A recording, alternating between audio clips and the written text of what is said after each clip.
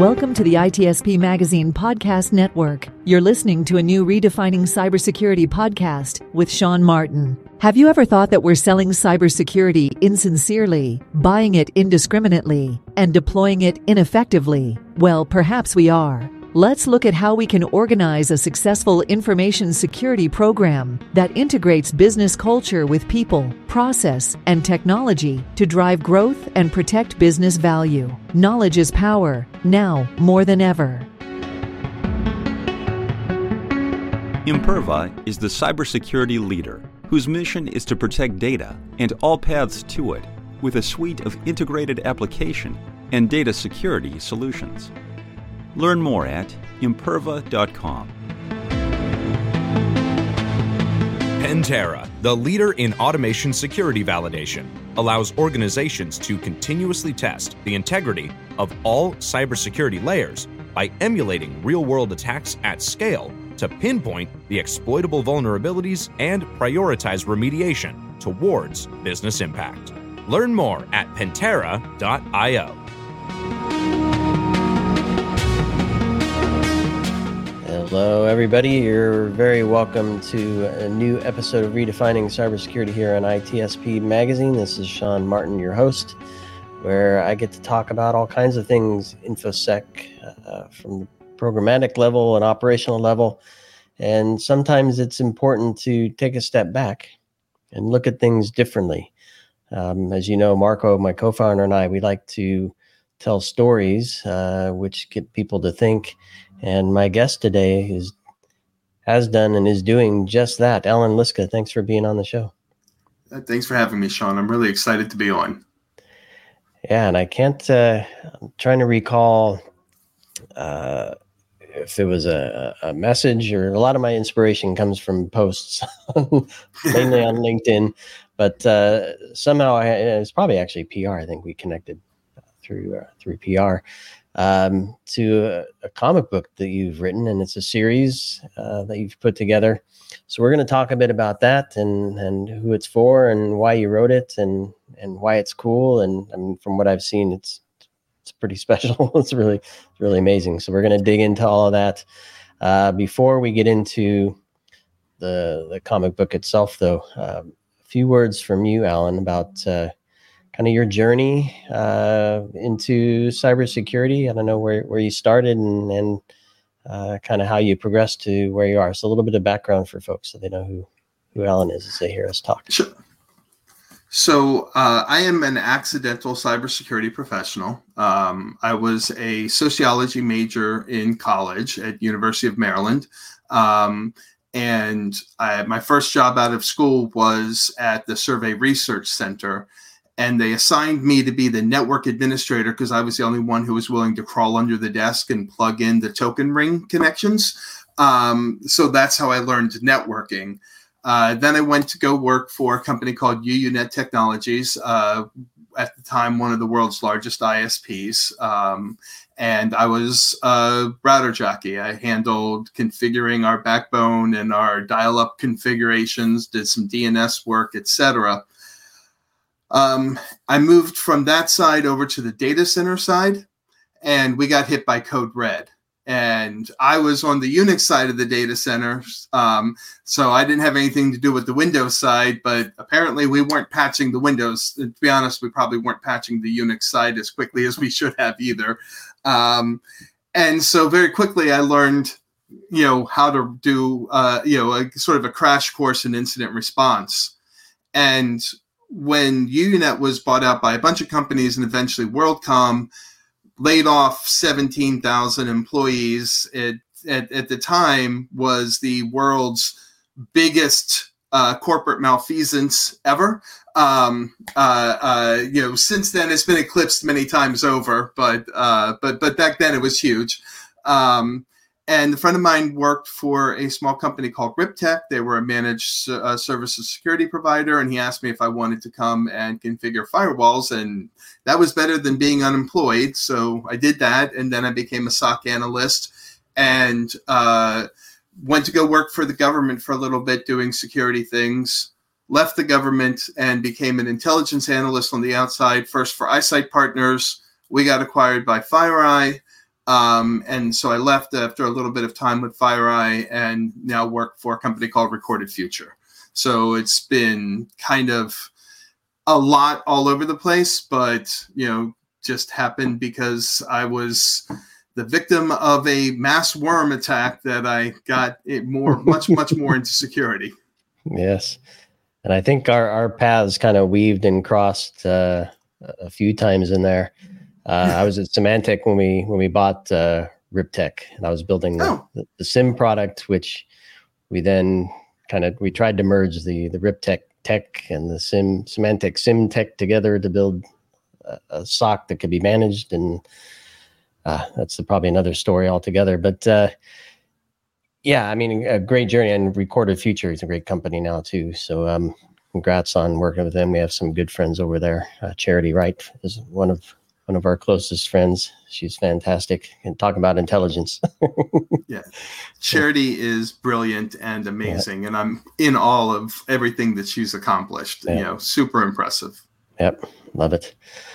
So a great journey into networking, then to cyber. And I could go off on all kinds of tangents that it seems we often forget about the networking piece in cyber these days. Oh yeah, very. It's Let's funny. Just focus on the app layer and the OS and the virtualized layer. Yeah.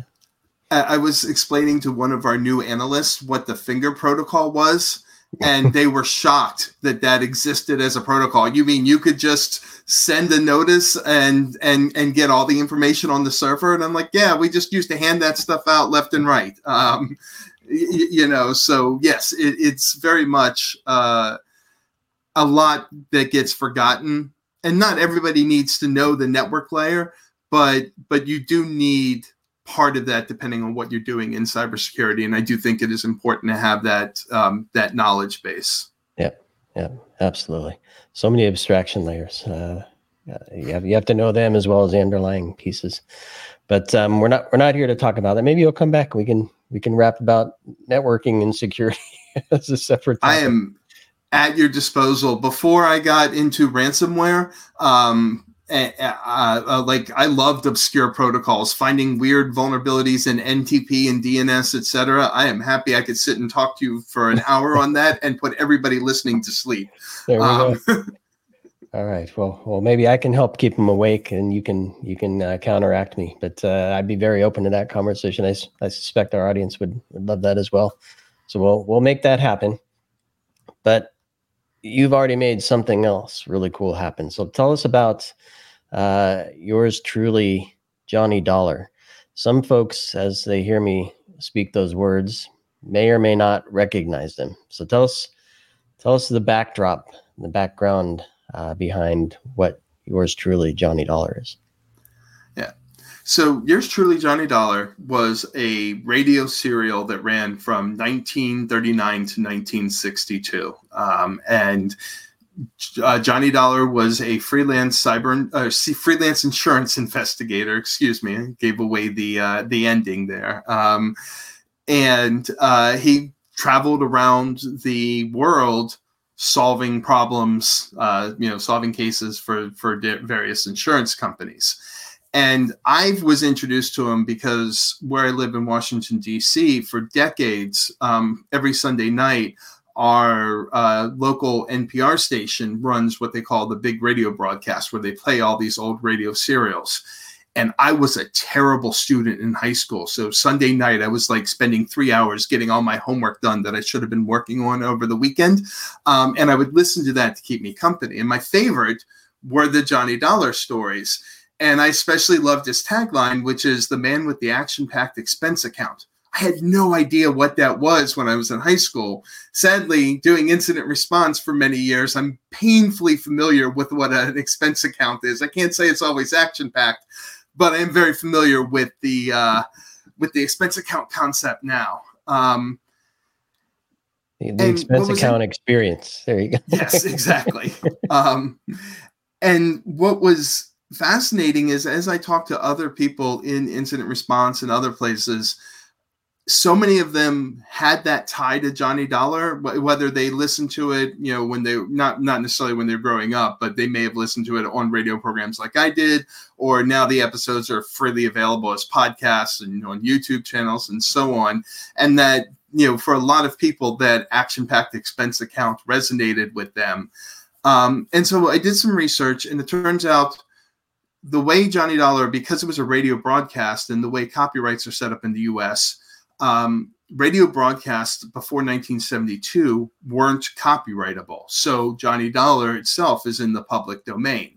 And I'm like, well, he would make a really cool comic book character.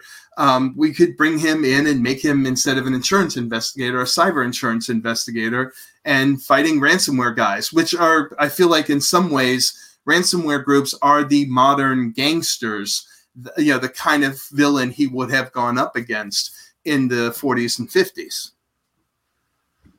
Yeah, super cool. And there's an about page on your website that we'll include a link to, so people can kind of get an overview of that. And there's a little documentary as well.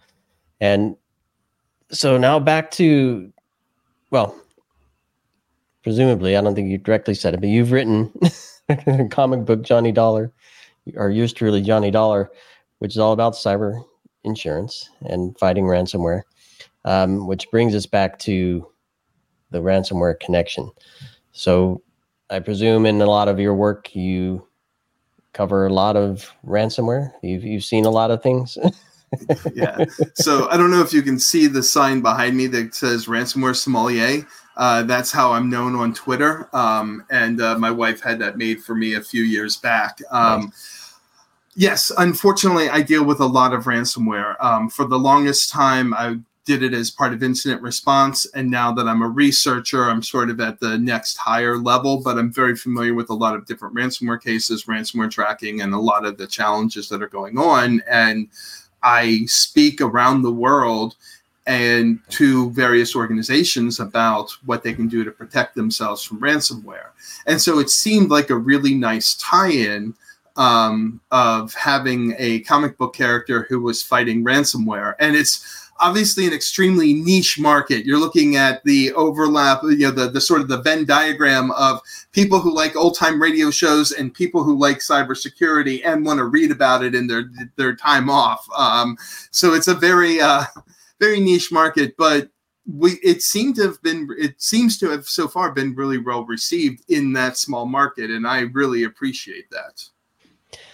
Yeah, well, I think we touched on this before. I think we started recording that, yes, there are cyber professionals. They care about cyber, but they have a wide range of interest outside of cyber and tech, and sci-fi is one of them, and comic books and things like that is another area.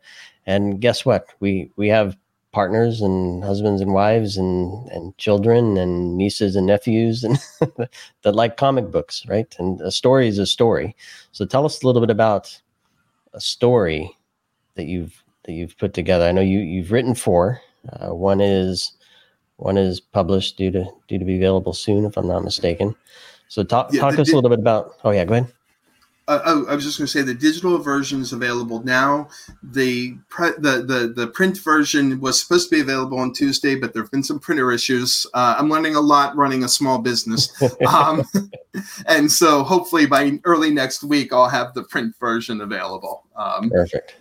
But yeah, so what I did is I took kind of real life cases and changed them up for the comic book. So the first story takes place in a small town. It's a steel mill that gets hit with ransomware attack. And then sort of the twist is there's an insider threat. So the first story is really a whodunit, as Johnny has to sift through logs and talk to people and figure out, in an investigative set of who the insider threat is and kind of bring them to justice.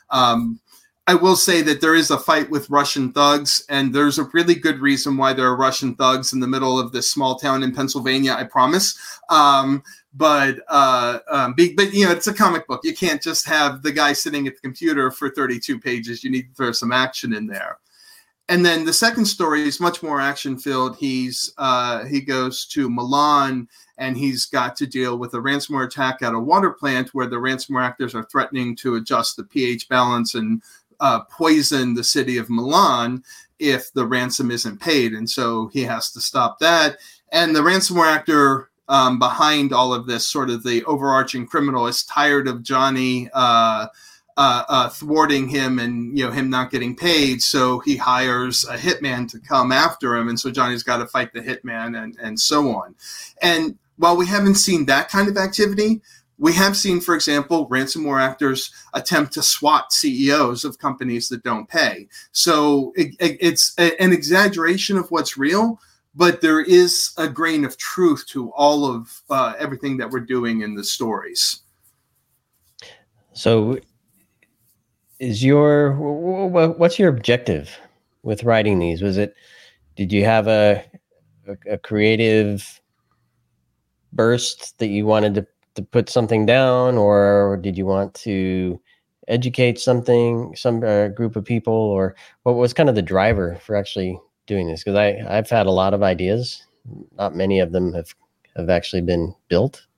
Some of them have, but not all of them. So there is an educational component to it, though, but primarily comic books should be about entertaining and escapism. And so while there's certainly an educational component and you can learn some things, we try and keep it as true to life from a technical perspective without it boring people. Anybody who's done incident response knows that most of incident response is sitting in front of a computer for hours on end, wondering when the next meal is going to come. But there's also a catharsis to it, in the first issue, Johnny punching the Russians is actually kind of cathartic for me, because it's something that obviously we can't do in real life and we can't do in a real case. So there is this catharsis that I like, of just being able to, hey, if this was a comic book world, no, he's not a superhero, but what would he do that we can't legally do, that the lawyers would never allow us to do this? So, in the third book, where, Johnny goes to Billings, Montana, and has to deal with a school under a ransomware attack, he launches a DDoS attack to shut down the ransomware actor's website, which, again, your lawyer would never allow you to do that. But having that as an option just kind of feels like cathartic. Like, we operate within a certain set of rules and guidelines that the ransomware actors don't have to operate within, and I kind of wanted to change that story. So that does give me that chance to have a little bit of wish fulfillment, I guess. Yep, and so a bit of superheroism. Threat analysts, intelligence analysts are heroes, in my opinion. The work that they do, the capabilities they have, the knowledge they've amassed, and how to turn that knowledge into action, even if it's not a proactive response to take down a system with denial of service, or a bad actor with denial of service. So there's a bit of superheroism in there from my perspective. And I'm curious, obviously some of this is probably driven by your current or previous work experiences, but cyber insurance, ransomware, also a threat intelligence analyst. How did you, was there something in the original story, a skill set or something? Is it just the discovery and investigation and that kind of thing that you kind of connected to there, or was there something else there that you said, I want Johnny to be a threat intelligence analyst as well? So to me, one of the things that always appealed to me about Johnny is, you listen to the other radio serials of the time, and the kind of the go-to is how do you shoot your way out of something? There's a Golden Age comic book character who's terrible that I love. His name is Dynamite Thor.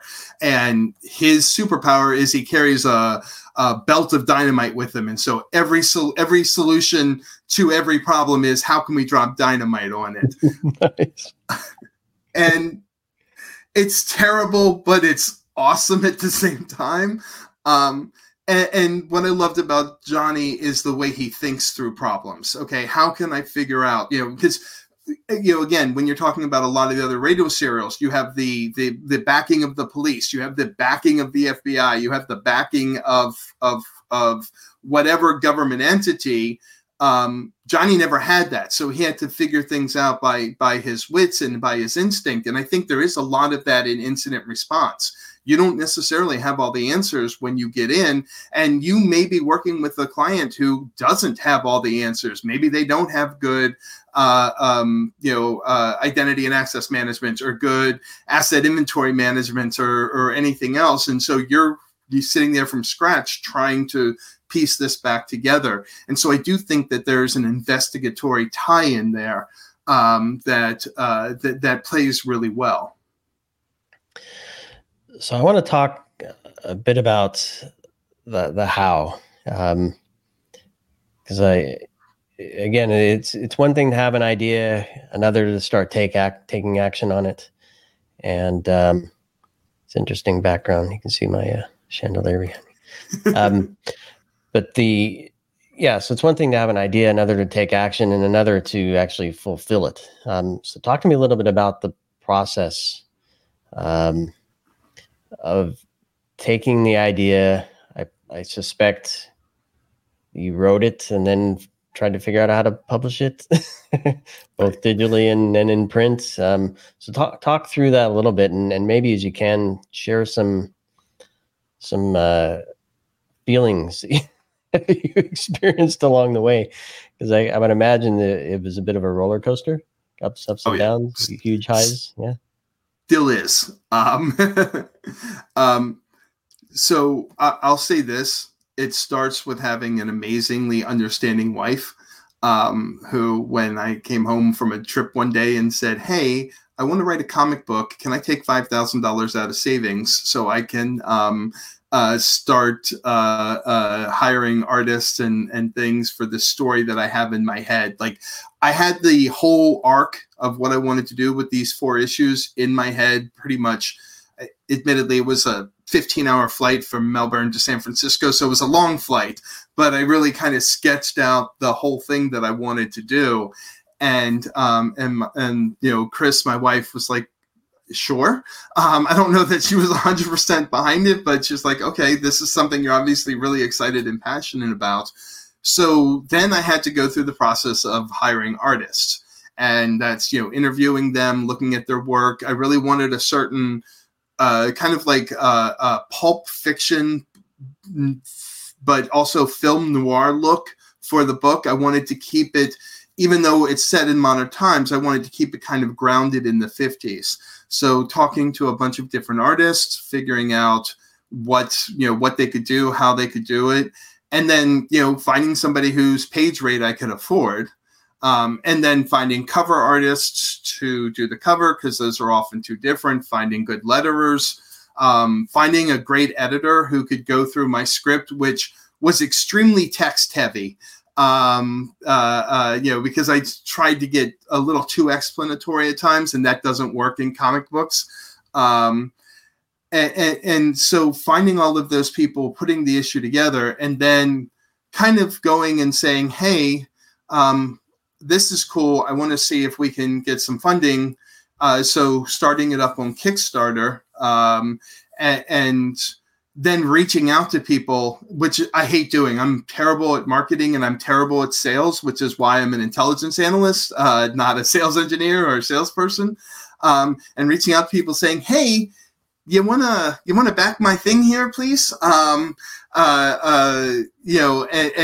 doing all of that and learning how to do that. And then when you talk about the highs, when we hit our funding goal, amazing. And then when we blew past our funding goal, we originally tried to raise $3,500. We wound up raising over $9,000. That's incredible. Seeing that support, almost entirely from the cybersecurity community and my mom. I'm not above thanking my mom. She backed it, as well.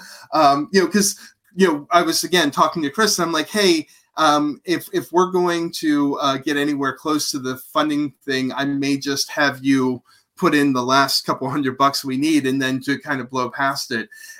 And then, getting support from people like you, Sean, who are like, yeah, come on the podcast and talk about it. I know the first podcast that we did where we talked about it way back when it was still in the development stage was Breaking Badness, the Domain Tools podcast. And, they were really supportive and have been. And so I am incredibly appreciative of the cybersecurity community in general for supporting that, which is why things like, oh, hey, your shipment that was supposed to arrive on Monday, it now may arrive next Monday, is very frustrating, because I appreciate the belief in me. And I don't want to let anybody down. And I know a week delay is not the end of the world, but it kind of feels like it, because, I've told people, hey, we're going to try and get this out by the end of October, and now it has to be November, and, and so on. But that's the other thing, finding out all of the terrible things that are involved in running a small business. Just even things like trying to do multi-factor authentication for some basic consumer stuff. And they're like, oh, no, you can't do that. I'm like, but why? Everything should have multi-factor authentication enabled. And, and so seeing the struggles that small businesses have to go through to keep their products secure, and I'm somebody who knows a lot about security, has been a real kind of eye-opening moment for me. And I didn't realize how challenging it could be for them. Interesting. Yeah. And I mean, it's fascinating that you're uncovering that, because I suspect what to look for and what to ask for. And if your response back is, sorry, we can't, or it's not there yet, or whatever, that's can be frustrating if it's a deal breaker for you in some cases. So very interesting. Maybe that's another chat too. Who knows? I want to stick with the book, because you said something interesting, and my mind is technical as well, having built tons of products for Big Yellow and other companies in the past, and so everything looks like a project to me, and I want to know how A to Z happens, and I like to describe how A to Z happens when I'm writing stuff. And so I can completely appreciate you wanting to explain things and coming up to a point where the story as written isn't going to work in comic book form. So how do you get from, I presume, the way your brain works in describing something to the story that actually fits the model for a comic book? Describe that process. How'd you go through that? Sure. So, like you, I don't know if you can see back there, I've written a bunch of technical books. So I'm used to describing things in technical detail for a technical audience. And that's why having an independent editor who is not technical, reading through the script and telling me to cut this down. I've always been a fan of editors. I love editors because they save me from kind of my own worst demons when it comes to writing. And because I'm really bad, I'll go down a rabbit hole for a whole chapter that has nothing to do with the point of the book.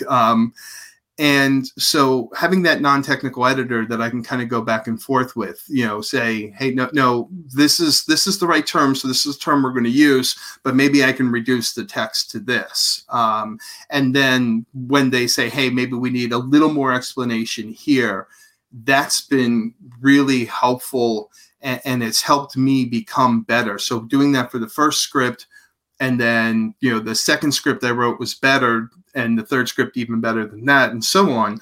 But, having the editor come in behind me and make sure that we're sticking with that. And that has been really good. And the editor that I found, literally he goes by the handle comic book editor, but Brendan is really good at understanding what comic book audiences want. So he reads the script as if he was reading the comic book and what would excite him and what wouldn't. And he'd tell me, hey, the story's starting to drag here. This made no sense to me whatsoever. And oh, this is really good. I love this. And so we can build something that is going to appeal to a general comic book audience while still appealing to a cybersecurity expert and hopefully somebody who loves Johnny Dollar. I love it. So here, in the spirit of my show, is there a lesson for analysts in what you just described? Communicating findings to executive leadership and perhaps even the board or people investigating or insurance companies validating a claim, telling that story in a way that they can understand and make sense of. Absolutely. I mean, that is, sort of analyst 101 is knowing your audience and knowing how to approach what you have to say to that audience and how to do that. You read about this all the time with the presidential daily briefs, right? The different presidents have different ways that they like to consume information. And so when you write the PDB, you have to write it in the way that president wants to read it. Some like a lot of detail, some like additional links to read, some want just a high level summary, and they're going to ask their advisors for opinion and so on. And that's just obviously the most public example of, a briefing to your audience. But we all have to do that as intelligence analysts. I speak around the world, and if I'm speaking to a CEO or a group of executives, I may have a different level of conversation than if I'm speaking to analysts or if I'm speaking to a government agency versus a bank. The way I approach and the way I discuss things is going to be very different because you're talking about different people with different goals, different skill sets, et cetera. Yeah, super important. Storytelling, know your audience. There's a lot to unpack there. Allan, I feel like I could take a gazillion tangents with you to talk about all kinds of different things. I think we're kind of at the time where we'll close this conversation, and I'd love to have you back. Certainly, talk about some of the other things we discussed. JohnnyDollar.io is the website. I'll include links to that, and of course to ways to connect with Allan online. Allan, super great to meet you and have this chat. Congratulations on the comic book 1 through 4. I'm excited to see how that goes and hear how the community accepts it and receives it, and who knows what comes after. Anything else to share? Do you have a next arc in mind? So I think I want to leave the Johnny Dollar at the 4 arc for a while, but actually one of the things that I've learned in this journey is how many people in cybersecurity really love comics and have comic ideas. So I think what I'm going to do early next year is open up a call for pages where we can create a comic book anthology from contributors in the cybersecurity industry. So something simple, 1 to 6 pages, you get paid for it, you own the intellectual property rights, but you give us the ability to publish this, and we'll do an anthology of comics submitted by people in the cybersecurity industry. I don't know what we'll call it yet. I'm sure we'll come up with something like, 0 Day, a comic book, a cybersecurity comic anthology or something like that. But there's so many creative people in this industry, and to give them an outlet for a chance to do that, I think would be absolutely amazing. And to see their work the way I've now seen my work in print and published, for them to be able to get that joy while I deal with all the heartaches on the back end and the headaches. I think that would be really a great service to the community and something that everybody can enjoy and appreciate. Yep. I love that. I can totally appreciate it, given what we've done with our podcast network. Same idea. Give space and a platform for others to bring and tell stories, and Marco and I deal with the headaches in the back end. So super excited to hear about that when it comes out. So please keep us up to date, and love to have you back on as you get some of those things working. Allan, again, pleasure to meet you. Pleasure to chat with you. I encourage everybody to check out johnnydollar.io and grab the comic books as they come out. Interested to see the print version as well. So congratulations, Allan, and thanks everybody for listening to this. Hopefully you found it useful. I think there's always a connection back to what we do in our professional lives here.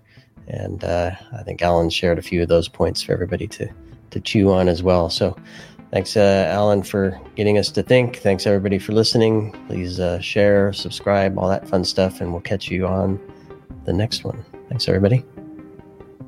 Thank you, Sean. Pantera, the leader in automation security validation, allows organizations to continuously test the integrity of all cybersecurity layers by emulating real-world attacks at scale to pinpoint the exploitable vulnerabilities and prioritize remediation towards business impact. Learn more at Pantera.io. Imperva is the cybersecurity leader whose mission is to protect data and all paths to it with a suite of integrated application and data security solutions. Learn more at imperva.com. We hope you enjoyed this episode of Redefining Cybersecurity with Sean Martin, part of the ITSP Magazine podcast network. If you learned something new and this conversation made you think, then share this show and itspmagazine.com with your friends, family, and colleagues. If you represent a company and wish to connect your brand with our conversations, you can sponsor one or more of our podcast channels. We hope you will come back for more stories and follow us on our journey. You can always find us at the intersection of technology, cybersecurity, and society.